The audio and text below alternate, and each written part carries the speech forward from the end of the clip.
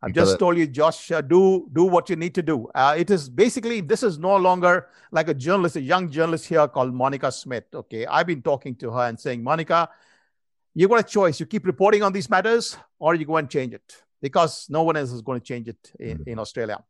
It is your life, your future. I'm an old man. I'm going to die very soon, or whenever I'm going to die in whatever years. But my life is nothing compared to your life, which is way ahead.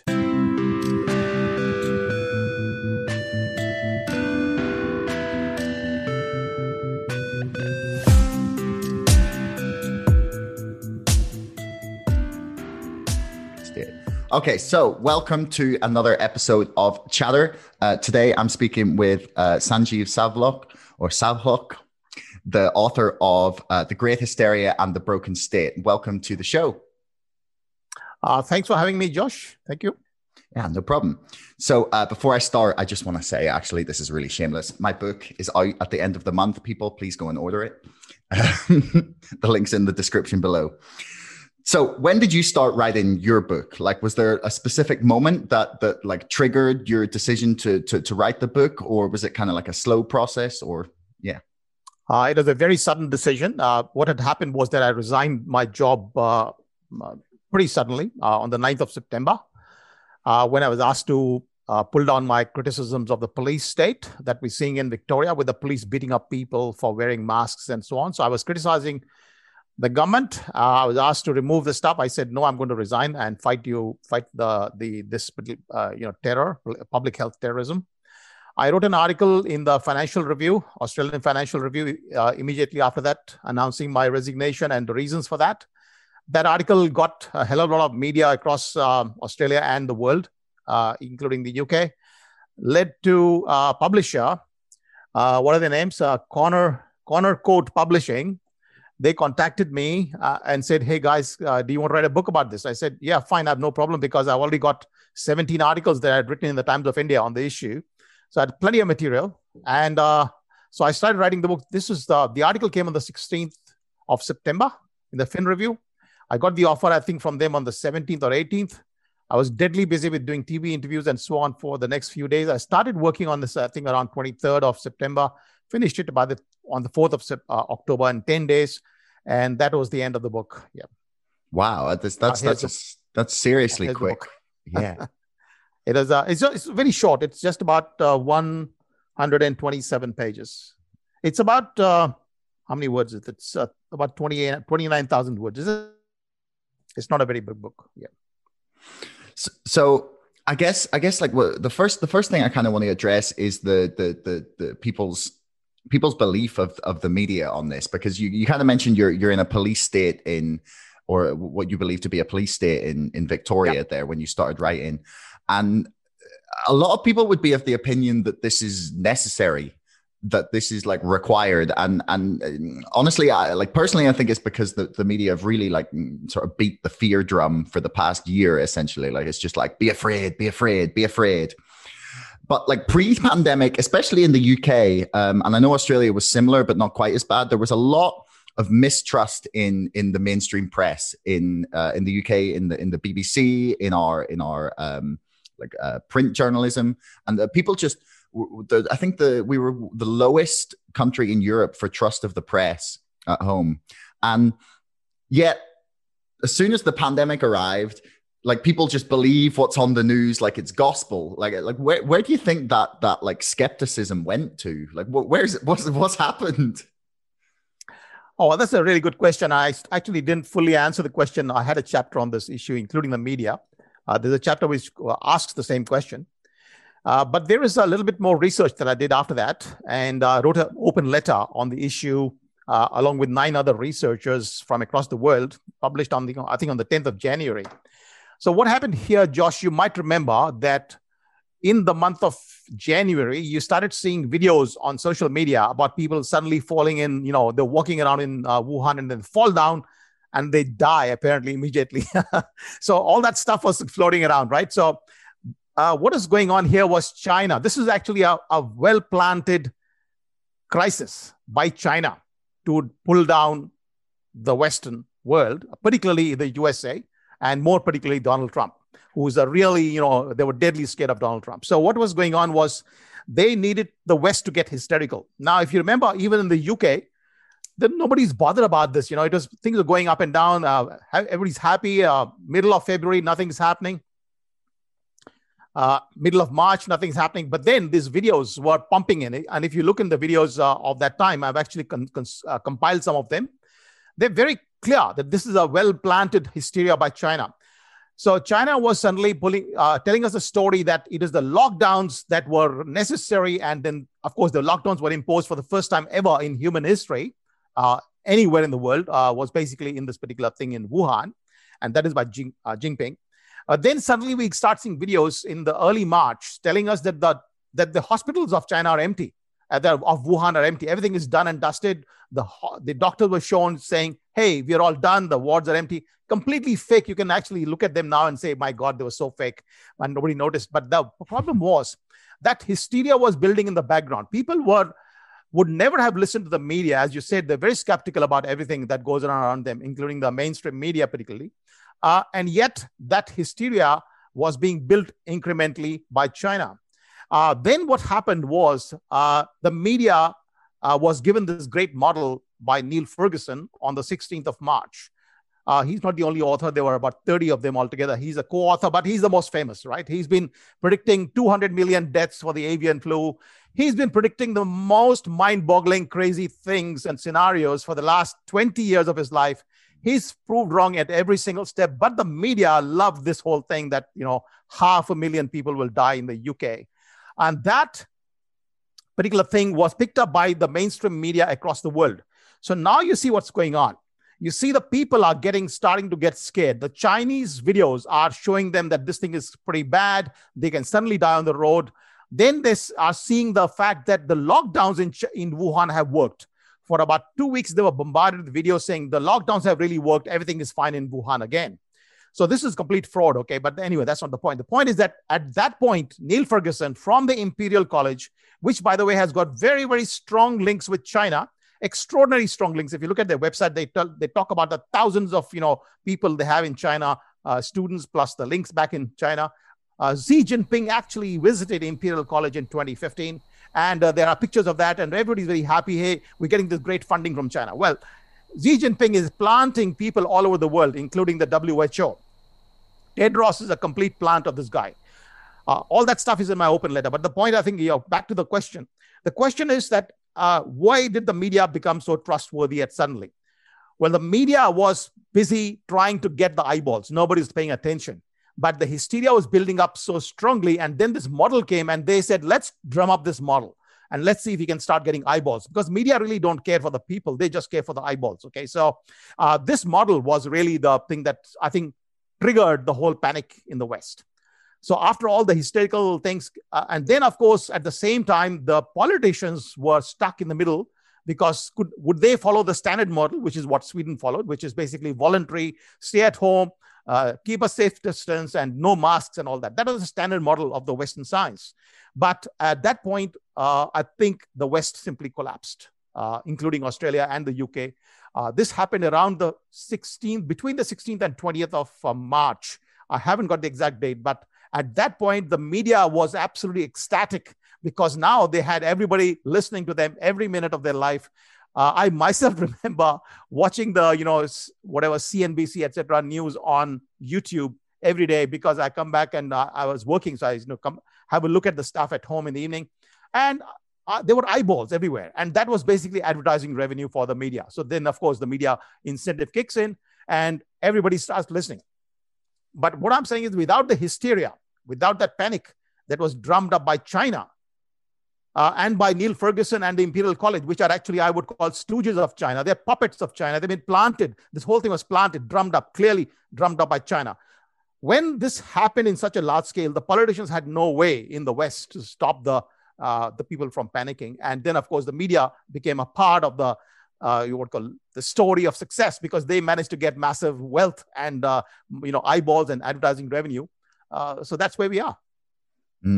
Like, if anyone thinks that it's insane that China have planted people all over the world, there's two things I'm gonna link, and I'll try and splice in the video. The first is that there was a video from the like an official from the Chinese Communist Party who was literally bragging about 2 or 3 months ago that they had never had war with America or the West in the last 30 years or 40 years because they had always had friends in the right places, and that they needed to get rid of Trump, and that they were the ones that had like enriched Joe Biden's son. And like they just like openly admitting it. 说的白了点啊，其实呢，就过去这个30年啊，过去40年，我们在美国的它的这个利用它全是核心圈，是不是？我前面讲过，华尔街在1970年代开始对美国它的内政外交有非常强的影响力，啊，所以我们有路径依赖，是吧？但问题是08年之后，华尔街的地位下降了，更重要的是16年之后，华尔街搞不定特朗普，为什么？很尴尬，特朗普以前对华尔街有过一次软性违约，所以双方有矛盾啊。当然，这个细节我就不多说了，时间可能已经来不及了，是吧？那么，这个中美贸易战过程中，他们也试图帮忙啊。据我所知，美方的朋友跟我讲，这个试图帮忙，但是啊，力有不逮啊。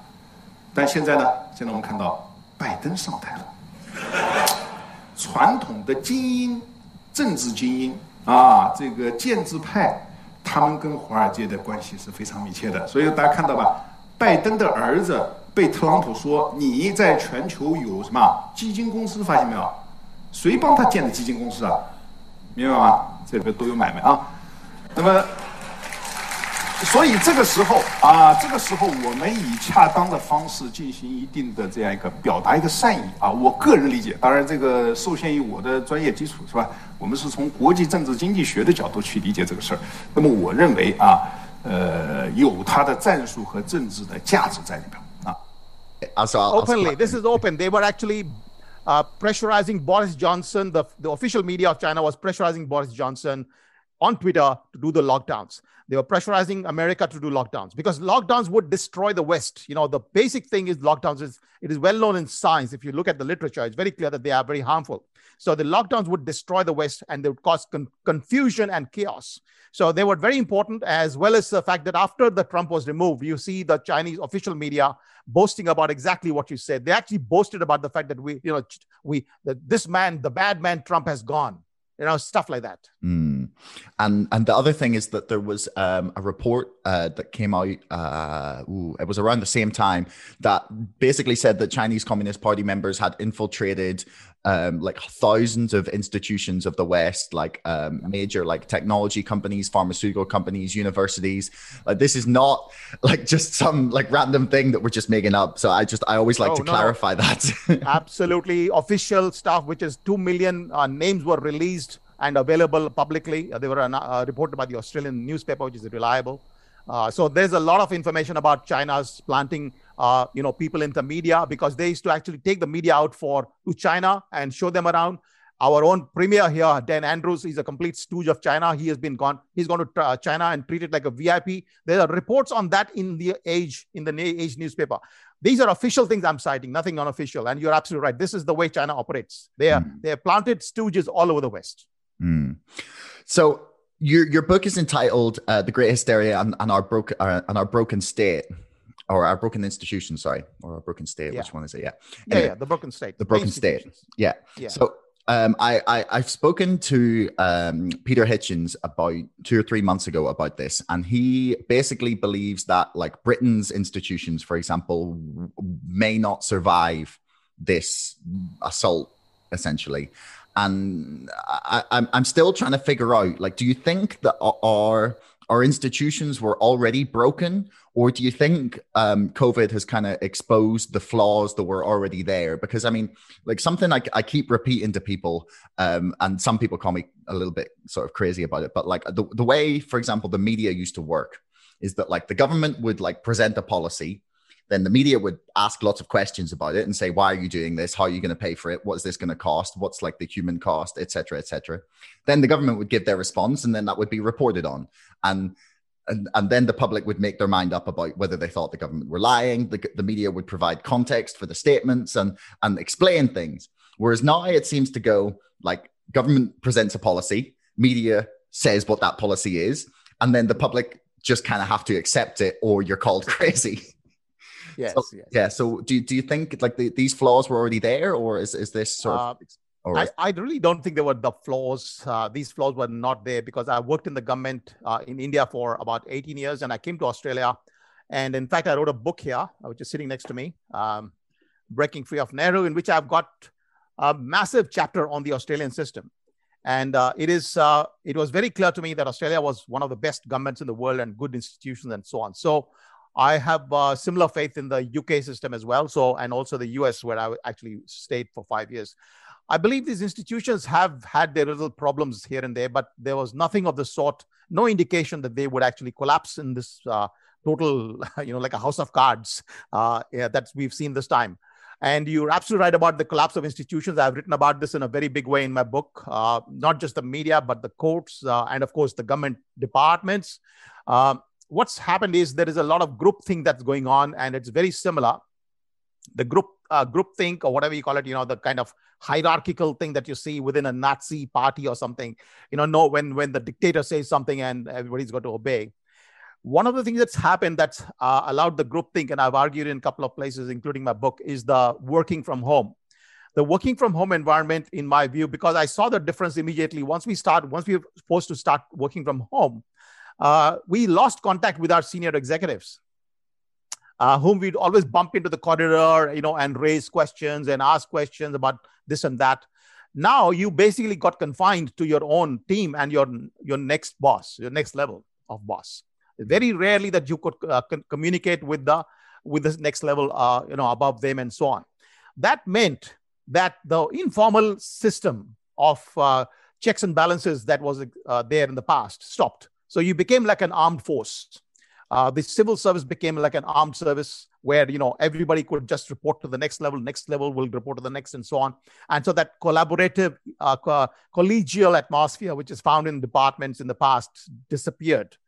That to me has been a pretty important part of the reason why my complaints or grievances or whatever I was raising within the department, I actually sent some emails to senior people as well. But the general point is that personal communication, there's no substitute for personal communication, and Zoom is no good. And secondly, you don't get to have Zoom calls with people who are very senior. So they're basically, you bump into them in the corridors, you bump into them in the elevators. Those conversations of 1 minute or 2 minutes are very critical in providing feedback upstairs. I think that was instrumental in completely stopping the feedback loop. In every organization, there's a feedback loop. And I think when the feedback loop got cut off, snipped completely, you were left with this little house of cards that collapsed, where you could not really communicate. And people from upstairs could only communicate one thing because they had not heard the other side. That's one reason. But the other reason is the politicians, including in your case, Boris Johnson and so on. They have not acted as political leaders, but as the servants of the technicians or the scientists or whatever, rather than being the generalists who actually decide on our behalf because we actually trust them to ask questions. I did not see any questions being raised within Victoria, for example. The only time, so the first question was, why the hell are they doing this thing in the first place? Why these lockdowns? There's so many other ways to do it. Where is your cost benefit analysis? Where is your analysis? This is even sensible at all. And that question was to be asked by our department and minister.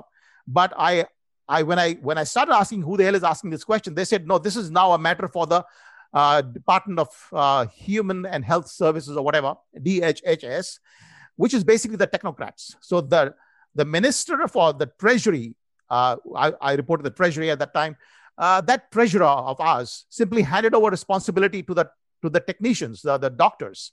This has never happened in history. Any time and every time there are central agencies, and the same thing applies in the UK, because a lot of UK officials have come and worked in our treasury, and our treasury people go and work there. It's a kind of collaborative thing between Australia and the UK. And there's always a central agency filter. There's no policy ever made without very stringent examination by the central agencies, which is the premier's, or in your case, the Prime Minister's department, and the treasury. In your case, I think the treasury, I forget what it's called. But these central agencies were not asking questions. And so the ministers were trusting the health department, the chief health officer and others to give us the answers. And these guys have absolutely never in their life thought about the whole society. They've only been focused on maybe a medicine or something. They never ask questions about the impact of this on the society, on the poor, on the children, on the future of people, and so on and so forth. There are hundreds of things that we ask questions, but these guys are not in that business. I think that was the second part where the handover of the questioning was given, handing over of that power, and the politicians who are probably responsible as well, to the technicians. So instead of being a democracy, we became a technocracy. Right away, from the very beginning, you notice that the sage in the UK became the dictator, essentially, of policy. And in the USA, we had this stupid man called Fauci dictating policy to Trump and others. And well, Trump and others are the politicians. They're supposed to actually assess, and they're supposed to dictate the final policy. But these technicians were busy going around giving their own random views on every single thing. And that led to total chaos. Unfortunately, I think that's probably some of the reasons. But your question is very deep. I don't think we will have to study it quite much more in detail to get the perfect answer. I mean, the Fauci is hilarious sometimes. I mean, he said they were talking about on I can't remember which news program it was. He said that double masking was definitely, logically that was just effective. And then like 4 days later, he was like, yeah, there's no scientific basis for that. And she's like, what? Like, what do you mean? You've just recommended it to the whole country. And then you'd like the 2 days. Is that a mad at a level? Because, the Kristi Noem, who is the governor of South Dakota, said in a speech that Fauci told her to do the lockdowns. She refused to do lockdowns. Okay. And so Fauci told her that she's going to get 10,000 people in the ICU or in the hospital system, at a particular given point in time. And she said that I've not had more than 100 people in the last 6 months. And she refused to listen to him. So she acted like a real politician, which is basically applying a filter on top of these technicians. But in the UK, in Australia, and most of USA, this was not done.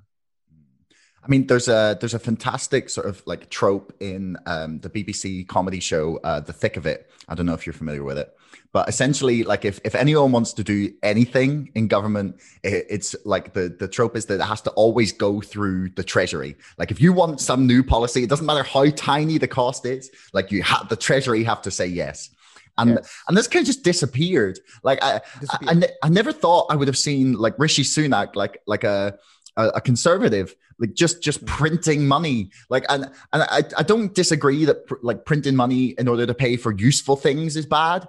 But when you're just printing money whilst shutting the economy down, like I honestly would have thought that the Conservative Party would have been the people to say, maybe this isn't a good idea. Like maybe it's going to cause like some really horrible problems.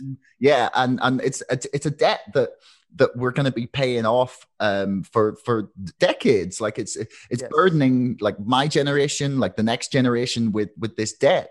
And like why do you think it is that responsibility has kind of been abdicated? Do you think they just don't want to be to blame? Because anytime anyone goes against like the sage advice, like, they get like slaughtered in the media for ignoring the science. Yes. I think the politicians have been basically cornered. I think except for Sweden, where we had a very strange situation where there was an epidemiologist, a genuinely good scientist, Anders Tegnell, was part of the public health agency, which was under their current practice, given the power to decide things. And so politicians are notionally in charge. And so these guys were habitually, they've been given the power to decide, and they were good people. But and so they were able to happily manage no lockdowns, no masking, no quarantine, no border shutdown, nothing of the sort. And even today, they keep on repeating no masks anywhere. Now, in the case of the West, though, because the media and the hysteria became so crazy, Sweden, by the way, has a very interesting history with China. Sweden and China are at complete loggerheads. They are enemies, mortal enemies, essentially. So, one more thing was that Sweden, they did not have as many plants or puppets in the institutions. The China could not infiltrate Sweden, whereas it infiltrated these other places. So the net result was that the media in these other places like the UK has been creating so much hysteria that the politicians are cornered. They just, even if they try to say something sensible, the media will slaughter them. You're absolutely right. They are not able to get out of this thing because the media wants this hysteria. And of course, the big pharma wants the hysteria. because they want to sell the vaccines. And so the net result is the politicians have been squeezed inside. There have been a few good people, by the way, in this place. I think in the UK as well, because I remember reading some good people here and there who are within the conservative or whatever, in this case, the Liberal Party. Then they are trying to talk some sense, but they are not the ones who are actually the ministers. They are basically the bench, sitting on the back bench. Yeah. So what do you make of the censorship of like any sort of dissenting opinions on COVID, on lockdowns, on treatment? Like, do you think social media companies are genuinely trying to help? Are they like actually saying, this is, they like actually believe that it's dangerous to present like contrary ideas, or I don't know, do you think there's something slightly more sinister going on? I think there's something much more sinister, and I think I link it with their blatant and open advocacy of Biden. Okay, so they would do anything to create the confusion and to stop Trump from getting back. I got removed from LinkedIn permanently. I've been banned from LinkedIn. I've been banned twice on Facebook. I think once for 1 day, another for 3 days, or something of the sort. And then I basically kept quiet. I do not use Facebook anymore, more or less. And then Twitter banned me as well. So anytime you write the truth, which is potentially can potentially hurt the Democrats, basically if you talk about the Hunter Biden case, for example, or these are the kind of things if you write about which can hurt the Democrats or maybe the big pharma companies. I think the big media. Big tech, have got artificial intelligence programs to detect it, because they cannot read every single thing that's written, but they have the AI which will detect the thing and shut the person down. This has happened almost everywhere. So I think there's something much more sinister here, and there's a politicization of the big tech. So they're using this basically as an ideological tool rather than a place where people can express their views. I mean, that's like, I'm curious if this video will remain up on YouTube. We will see. I already had one removed. It will be okay because this is stuffed inside the middle of other things, so they will not have the artificial intelligence to read that. Yeah, that's well, perhaps we'll see. Hopefully it remains up, because I think it's crucial for, even if you don't agree, to be able to kind of hear that there's like a different point of view. I am constantly baffled in our age of almost infinite information that people believe that there isn't like a benefit to hearing all sides of an argument. It's honestly kind of concerning. I never would have believed that we would see the kind of censorship that we were always taught in school, like when we were talking about like Stalin or any dictatorial regime. Censorship was always like this horrible thing that we shouldn't like agree to, and then all of a sudden, like, it's just fine. Like there's just like the wrong opinions can be expressed, and you can just be permanently banned from what is like the digital town square, essentially, of the world. Yeah. So, like, do you really think the media are kind of infiltrated, or do you believe it's the ratings issue that you mentioned before? Because in Britain and America, at least, I can't speak as much to Australia, but we've had for the past like 4 or 5 years, like in Britain, we've had Brexit, and in America, they had Trump. Like, and there was always like a new crisis. There was every 3 months we had like the final deadline for Brexit, or like or like you'll never believe what the Brexit deal is not the new Brexit deal is saying. Or in America, it was just like every day, like Trump said this, Trump said this, Trump said this, Trump said this, Trump did this, and the just the craziness of those years meant that the media had finally found something that was getting people to pay attention. I think you used the word eyeballs earlier. Like, do you think it's and since Joe Biden's been elected, actually, a lot of the US television media have seen like serious decrease in their ratings. The only person actually, interestingly, that has not seen a decrease is Tucker Carlson, which I was not a fan of. really. But this year he's speaking a lot of sense, and he seems to be a bit more free to say what he wants than he perhaps used to be, or maybe he's just been like, well, screw it, or I don't know what's going on. But he's talking more sense than a lot of people. So do you think it's like that they have been infiltrated? Do you think it's like a group think, or do you think it's the ratings? I think when you look at the rating issue, it becomes probably the center of all discussion, because prior to this, the media was dying. And as you notice, with the coming of Biden, the media is also going to die. So the media was, people were shutting down, not the newspapers were particularly shutting down. You can see lots and lots of them basically going bankrupt and so on. TV channels have been going bankrupt. So people have been using YouTube and other places for information. Right. So the media rating issue is one of the most important in terms of what's been driving because this was the last desperate hope for the media to survive and to make some money while the sun shines, make hay while the sun shines kind of thing. So they needed the eyeballs, and they probably have got some, backup now of a few $1 billion here and there in the pockets that last them in the Biden era, because Biden era is going to be very quiet for them, unfortunately. They do need Trump, and I think even the Trump impeachment, etc., will be great for them. So they will, and Trump is going to bounce back. I have no doubt that he's going to come back. He's so damn popular in the USA. I just can't believe that he's going to sit there and do nothing. So there's going to be massive, and he's going to probably rebuild other alternative media companies through his sheer power of communication. He's a great communicator. So you start seeing the media basically in the dying throes of the media.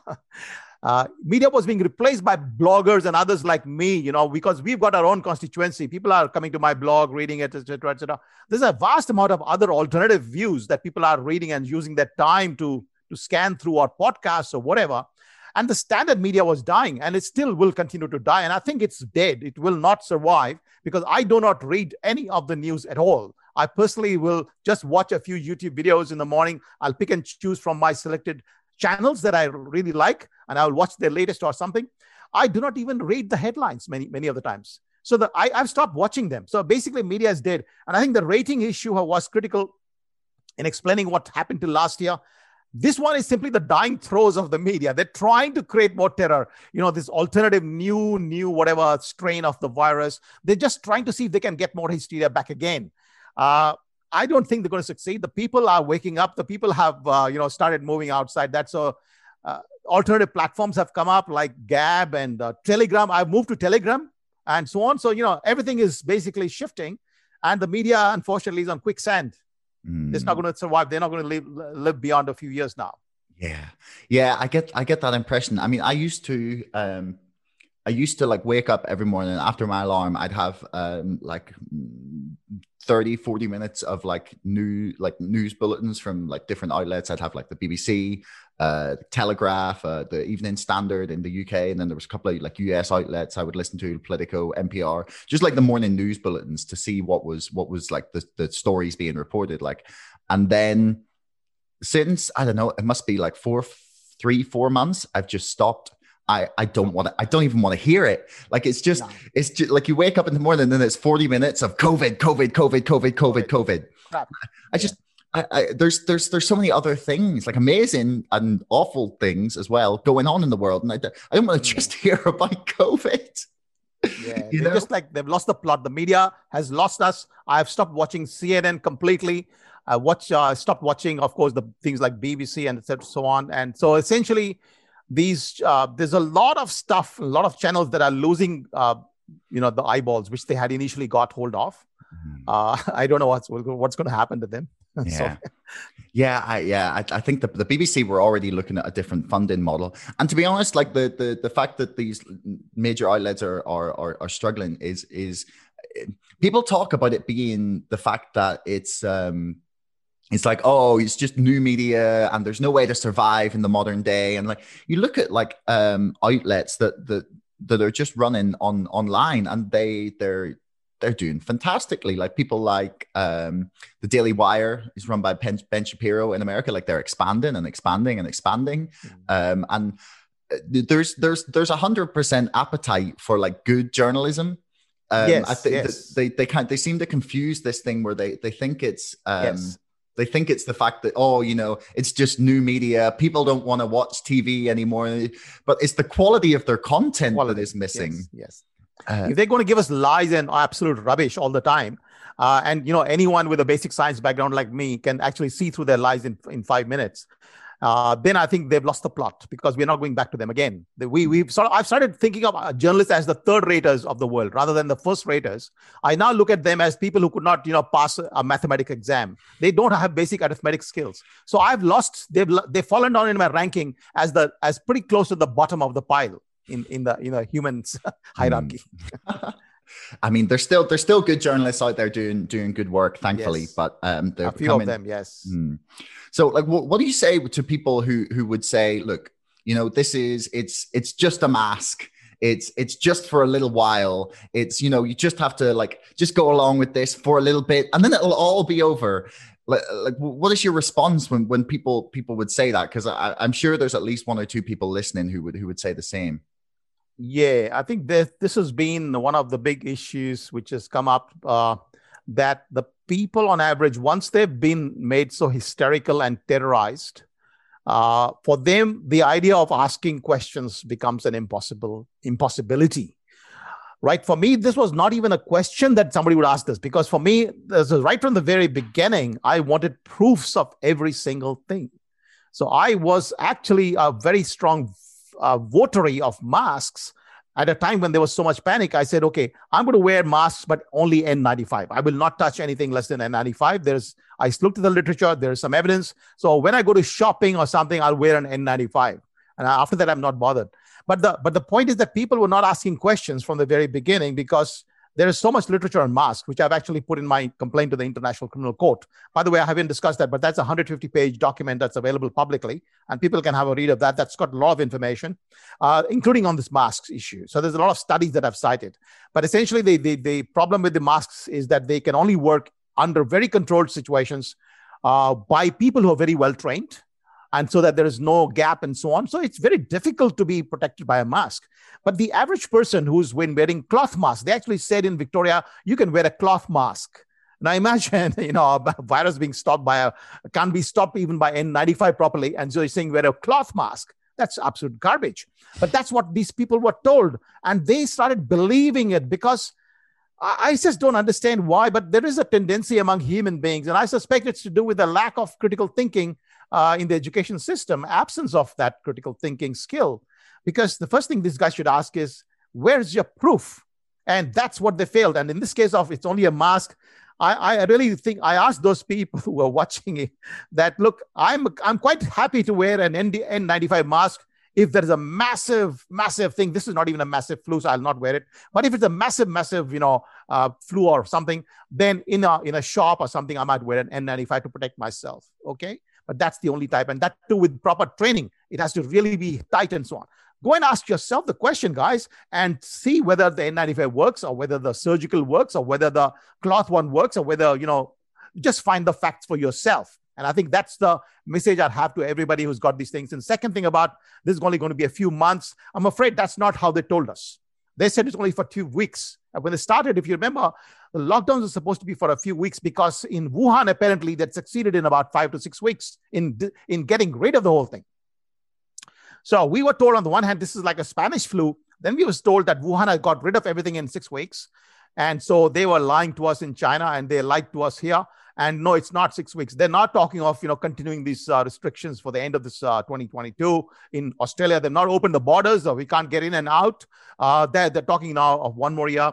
Every time it's like, you know, a train that's got delayed. I don't know whether you've been in a train that's been delayed. They always say it's going to be there in about 1 hour, and there's another 1 hour and another 1 hour, and it never reaches. This is one of those trains. Okay. So your 1 month is never going to finish. I mean, the mask thing is I find it really, really interesting, if I'm totally honest, like psychologically, because I made this graph, or I didn't even make the graph. I just like put the graph up of our cases in Northern Ireland, and it's like this. So in the summer there was almost nothing, and then in the winter it went up again. And I like put an arrow to where we put the mask mandate in, like at the very bottom of like the least cases that we had through the whole last year. And then like, I don't know, like 2 months later, then it like goes way back up again. And I just went, look, Yes. if they're working, we wouldn't be having this problem. And No, they don't. People, like I posted it on Yes. like the Northern Ireland subreddit, and people freaked out. They were like, it's because not everyone's wearing them. And I was like, what do you mean? The 5% of people that aren't doing it are responsible for all of these cases? Yes, it's absurd. People will not use their minds anymore. I suppose they never use their minds. This might sound a bit harsh, but actually it's quite possible that these guys have never been used to using their mind. They've just taken the books as the Bible, whatever is written in a book, and taught to them. They've never asked questions because that's how they were taught. And so they never actually learned how to think. So this then becomes a more chronic problem for the West to look at the education system and see whether we're actually teaching children how to ask questions, really. Because this should not be happening. People should be asking questions. So you mentioned that you've got a lawsuit in the International Criminal Court. Do you want to tell us a little bit about what the lawsuit's about? Yeah. So after this book was finished, what is going on with the book was that I was asking people to send me information on my social media accounts. I said, I'm writing this book, give me information. So I got a lot of information, and one of them was about the Nuremberg Code. I had never heard of the Nuremberg Code. I don't know whether you've heard of it, but basically it's a code created after the Nuremberg trials in which, the conditions on human experimentation were laid down. And obviously the condition is that because Hitler used to keep on doing human experiments without permission, obviously. And so the thing was that nobody will ever test anything on anybody without their permission. And of course, lockdowns are purely experimental. They've never been done before. The masks on a large scale are experimental. The quarantines are experimental. In Victoria, we've got, in Australia, they've been doing quarantines, by the way, lots of them. I think they've done a few in the UK as well, but a lot of them here. And these are all experimental because they're not required for these kind of virus, a flu, respiratory virus of this sort. So in that case, then basically the requirement is that thou shalt be asking the person for consent. And so the same thing with these experimental vaccines, which are obviously experimental. They don't have full approval. They're only given emergency approval. So when I got this information, I then started looking at the international laws for the first time in my life, actually. And a lawyer in Victoria, in Melbourne, sent me a lot of information. As a result, I came to the view that, no, this is a matter that breaches the Rome Statute. The Rome Statute created the International Criminal Court, to which a lot of most of the countries are signatories, but China, by the way, is not. So you can't prosecute them for the Uyghur or whatever, Muslim tortures and crimes because they're not even member there. But Australia is a member, UK is a member, many others are members. It's in The Hague, and individual citizens can actually write to them once they believe that the crimes against humanity are occurring in their country. You're expected to have demonstrated evidence that the local courts have not taken cognizance. And I demonstrated the case with Australia that there was a High Court case where the interstate borders between Western Australia and the rest of the country, this border was questioned by a guy called Clive Palmer, and the High Court said, no, these closures are valid. Supreme Court was asked a question. There's a Supreme Court in Victoria. There's asked a question about the curfews. Why the hell are you putting curfews from 8 p.m. at night till about 6 a.m. in the morning? That was part of the lockdowns. And so that the Victorian Supreme Court said, yep, that's actually admissible. Now, these are all wrong decisions. And so I went to the criminal court with the examples of why I have no faith in the Australian High Court and Supreme Courts and the court system. And I have absolutely no faith in the politicians. They've broken all the international laws. They've also broken a hell of a lot of domestic laws, which I proved. So this became a full-fledged complaint. It took me, I wrote this book in 10 days, right? This was 10 days of hard work, non-stop 10 days. And then I took 20 days after this book was finished. I took a break of about 2 or 3 days and I started writing that. And so I finished that book it's almost bigger than a book, the International Criminal Court complaint. I finished that on the 13th of November. This I finished on the 4th of October. So 20 days there. That means I was doing other writings as well in the meanwhile and other things. So about 20 days of hard work gave me that complaint, which is available publicly. I encourage everyone to download it. It's on, if they type the complaint and my name, they'll get it. A lot of people, about 10,000 people have already read it. A lot of people have sent, information, like somebody from Greece sent me saying that this is a great thing you've done because it clarifies that these are crimes against humanity. The Article 7 of the Rome Statute defines the crime against humanity. And these actually are crimes against humanity. The mass torture, the fact that so many children have committed self-harm across the world, in the UK also, as well as Australia. The fact that you've terrorized so many people who were sick, like, with heart disease, that they did not go for treatment, and so they died at home. This has been a very big big upsurge of deaths which took place. So there are a lot of people killed as a result of this particular thing. So there are these massive harms which I have cited in the complaint. And of course, those harms are pouring in from all sides. We have, I would say, at least 2 million deaths have been caused across the world by the lockdowns. 2 million people. That's probably more than the people who died from the actual COVID. And probably hundreds of millions of people's lives have been shortened because of the lockdowns, particularly in developing countries, where they've been impoverished like nothing. They've just become very desperately poor in countries like India and in Africa. So two questions there. Why do you think 2 million around the world? What is your source on that figure? I'm just curious. Yes. Obviously, this is a very preliminary figure, but I've cited a number of studies. So if you look at the complaint, you'll find 2 chapters. One looking at the mental health issues, and I've cited a hell of a lot of stories about that and cases and newspaper reports.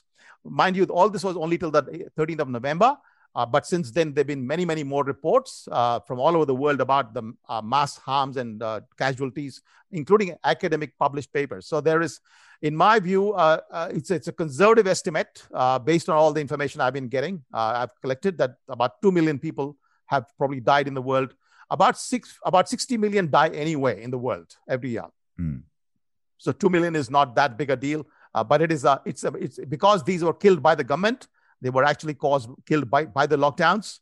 And of course, the impoverishment was also done by the lockdowns. That's separate. And therefore, the lives shortened. Each time you impoverish somebody, you actually shorten their lives. So there's all sort of data and evidence that I've cited. And I think that by now, there's much more evidence. So my number of 2 million is my best guess, given that information. But I suspect in the next 1 or 2 years, you'll get something very similar to that. So the argument that I've heard that for the governments have given to justify the laws that they've put in place is that it's necessary because it's an emergency situation. Do you have in your case, do you have a counter argument to this? Because I looked at what in the entire European Constitution, for example, I looked at the rights of people and what, under what circumstances can this not apply, essentially? And it's always under medical emergency or state of emergency. Do you have an argument that this is not the case? Absolutely. A very straightforward argument here that all the laws that talk about emergency do not allow the government to kill other people while protecting somebody. Okay, so what we're saying is, let's say there's a bushfire or a fire in the forest somewhere and a house is burning down. That's an emergency. And so the fire brigade goes and tries to save that family. But in the process, they're not authorized by any law anywhere in the world, any international or local or whatever law, to go and burn somebody else's house on the way. Okay, on the so-called fake pretext that if I was somehow to burn that house, then I could save this house. What they're doing is they're burning the lives. So in this case, there were a few people who were elderly, a very small proportion of the population, probably around 1 or 2% were actually susceptible. People above the age of 80, 85. To protect them, allegedly to protect them, okay, they started hurting about 99% of the population. So now you are not allowed under any law, and that's what I've argued, that the emergency provisions do not cover this particular idea that you can go and burn other people's lives and destroy them just because you want to save somebody else out there. This, by the way, is also the same as the trolley problem. In philosophy, you have a trolley problem, and you have somebody's trying to save 4 people. The trolley is going down a particular way that will actually kill 4 people. And so now the question is, are you going to kill another person by shifting the trolley? Do you kill 1 person rather than 4? And the answer is no, you cannot kill that 1 person because an act of nature, if something's happening on its own, in this case, the virus is an act of nature. Act of man means that you actually deliberately go and kill other people. You actually go and harm the children. You harm the youth. You harm many other people who are terrorized by these lockdowns. So no, there is no argument in any of the laws in the world ever in the Western civilization that permits the governments to use emergency powers to kill anybody else in order to protect someone. So why do you think it is that essentially? I agree with your point about the harming the majority for the sake of the minority. Essentially, that I don't understand why it was not our choice. And for example, in Florida, they have been open since April, essentially. Like there's like massive events are not allowed. And there's like certain restrictions on numbers of people in restaurants and places like that. But apart from that, they've essentially just been open like normal. And this case has, of course, been like underreported. I think that the fact that they're fine is just almost ignored by a lot of people. But why do you think it is that we were just not given like the choice? Like for example, like if you open the bars or the restaurants and like you think it's dangerous, just don't go. Like I like, why do you think it is that like our individual autonomy has been removed here? Well, what you just said is exactly what is there in all the pandemic plans. That's what I've cited in my complaint to the International Criminal Court. I cited about the European plans, the American plans, and the Australian plans. All the official plans had exactly what you just said, which is basically educating the community and through voluntary measures. For example, there's no quarantine, but then if you are actually feeling unwell, then you're supposed to stay at home. And that's a recommendation, okay? And so if, for example, you are actually forced to go to work, then in that case, the government would give you extra money to stay at home, okay? If you are a casual employee or you're very poor and you cannot stay at home because you can't afford it, then the government should pay you money to stay at home. But in this case, the government shut down everything, altogether everything, and said, stay at home and we'll pay you money for sitting at home. Okay. So what's happened here was the complete opposite of what's the official pandemic plans. What you just said in Florida is actually not a good example because Florida did initially impose lockdowns. I do not agree with Florida. I agree with South Dakota. But the best example is Sweden. 100% the best example for us is Sweden. Because Sweden said, and you can hear Anders Tegnell say very clearly in tens of videos and interviews, where he says our focus was on protecting the elderly. And of course, they failed to do that very well initially, but that's not the point. The point is their focus was to protect the elderly who are at risk. The data were very clear from China from the very beginning that the elderly are at risk. And then they were saying we are advising the community to social distance, which is what you just said. So even till today, and I was reading a Twitter report from somebody who's lived in Sweden for 5 months, he said that everybody in Sweden is so thrilled with the fact that they did not have to do the kind of crazy things that are going on all over the world. That was, by the way, the standard Western model. That was the model of freedom. That is the model of science. And so I've asked everybody to get back to freedom and science. And that, I think, is what I'm asking in my political work that I'm doing in Australia, to fight these things politically. I am creating a coalition. I'm trying to create a coalition of parties that will stand up and defeat these big parties, the Liberal and Labour Party in Australia. And likewise, I would assume the Labour and Conservative in the UK can be defeated if young people like you wake up and say, hey, we will not tolerate this. We want to get back to our basic roots. This is the science. This is the law. You have no powers to do this kind of thing. And since you have done this, we will actually put you behind the bars. I want Boris Johnson behind bars. I want our leaders in Australia behind bars because they have harmed a lot of us here in Australia. They have no right to kill and to harm other people in order to allegedly protect the elderly, whom they, by the way, did not protect properly. Because remember, when the government is busy focusing on the young, they are having continuous series of meetings. Hey, this young man is outside. We got to beat him up. And then there's a report and feedback. There's no energy left to actually focus on the elderly, which is why in New York and in Australia and Melbourne, the elderly were actually dying in larger numbers because there was no attention being paid to them. All the attention of the government was there in somehow stopping everybody from going to work and beating up the young when they came out on the streets for, without a mask or something. That was going on here. So because of the diverted energy, these are called untargeted policies. Targeted policy would say, I'm going to protect the elderly. Untargeted say, I protect everybody. In the process, the elderly actually suffer. So that's how, in a book, I've shown how they actually killed more people in Victoria because of the lockdowns than would have died. And that I'm talking of COVID. Okay, they actually died from COVID. About 800 people died here from COVID because they did not protect the aged care homes. Well, how would you propose, as a final question, that we try to move forward? Like, what would you say to say someone's listening here and they think, just okay, told you, Josh. I've just told you, Josh, do what you need to do. It is basically, this is no longer like a journalist, a young journalist here called Monica Smith. Okay, I've been talking to her and saying, Monica, you've got a choice. You keep reporting on these matters or you go and change it, because no one else is going to change it in Australia.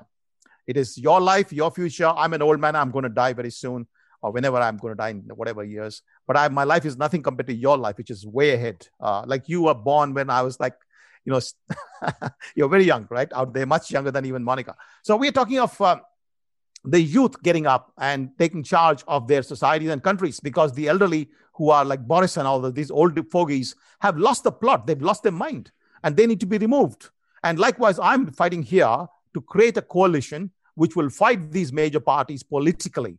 The next election is going to be a Commonwealth, federal parliament election in Australia, end of 2021 or early 2022. And I'm trying to collect candidates for all parliamentary seats and put up a battle. And in the process, we'll also educate the community and show them how badly they've been cheated and conned by these guys with all sort of fraudulent information. I don't know whether you've heard about it in the UK, but out here, they keep telling us even now that this is a once in 100 years kind of a crisis, like a Spanish flu. It's not a Spanish flu at all. It is just barely worse than a bad flu. It's less than the Hong Kong flu. And these are very small and minor flus compared to the Spanish flu. But even if it was the Spanish flu, none of this would be justified. But the point is that they've been lying to us. And so either you stand up and fight. I resigned my job to fight these guys, and I'm not going to stop till I have done my best. I likewise encourage everybody listening, including you, Josh, to fight for your life and survival as a free citizen of this world. I have always argued we are born free and we must remain free. And if we do not remain free, we have nobody else to blame but ourselves. So I take responsibility for my life and I fight. That's a beautiful note on which to end. I will link the court case documents that you mentioned, your book and your blog and your other work in the description below for anyone that wants to check it out. So Sanjeev, thanks very much. It was a pleasure. Thank you so much, Josh. Pleasure. Thanks so much for listening. If you haven't already and you enjoyed this episode, please subscribe to this podcast and to our mailing list. And don't forget, my book, Brexit, The Establishment Civil War, is now available for pre-order on Amazon. You'll find the link in the description below. Until next time, thanks so much for listening.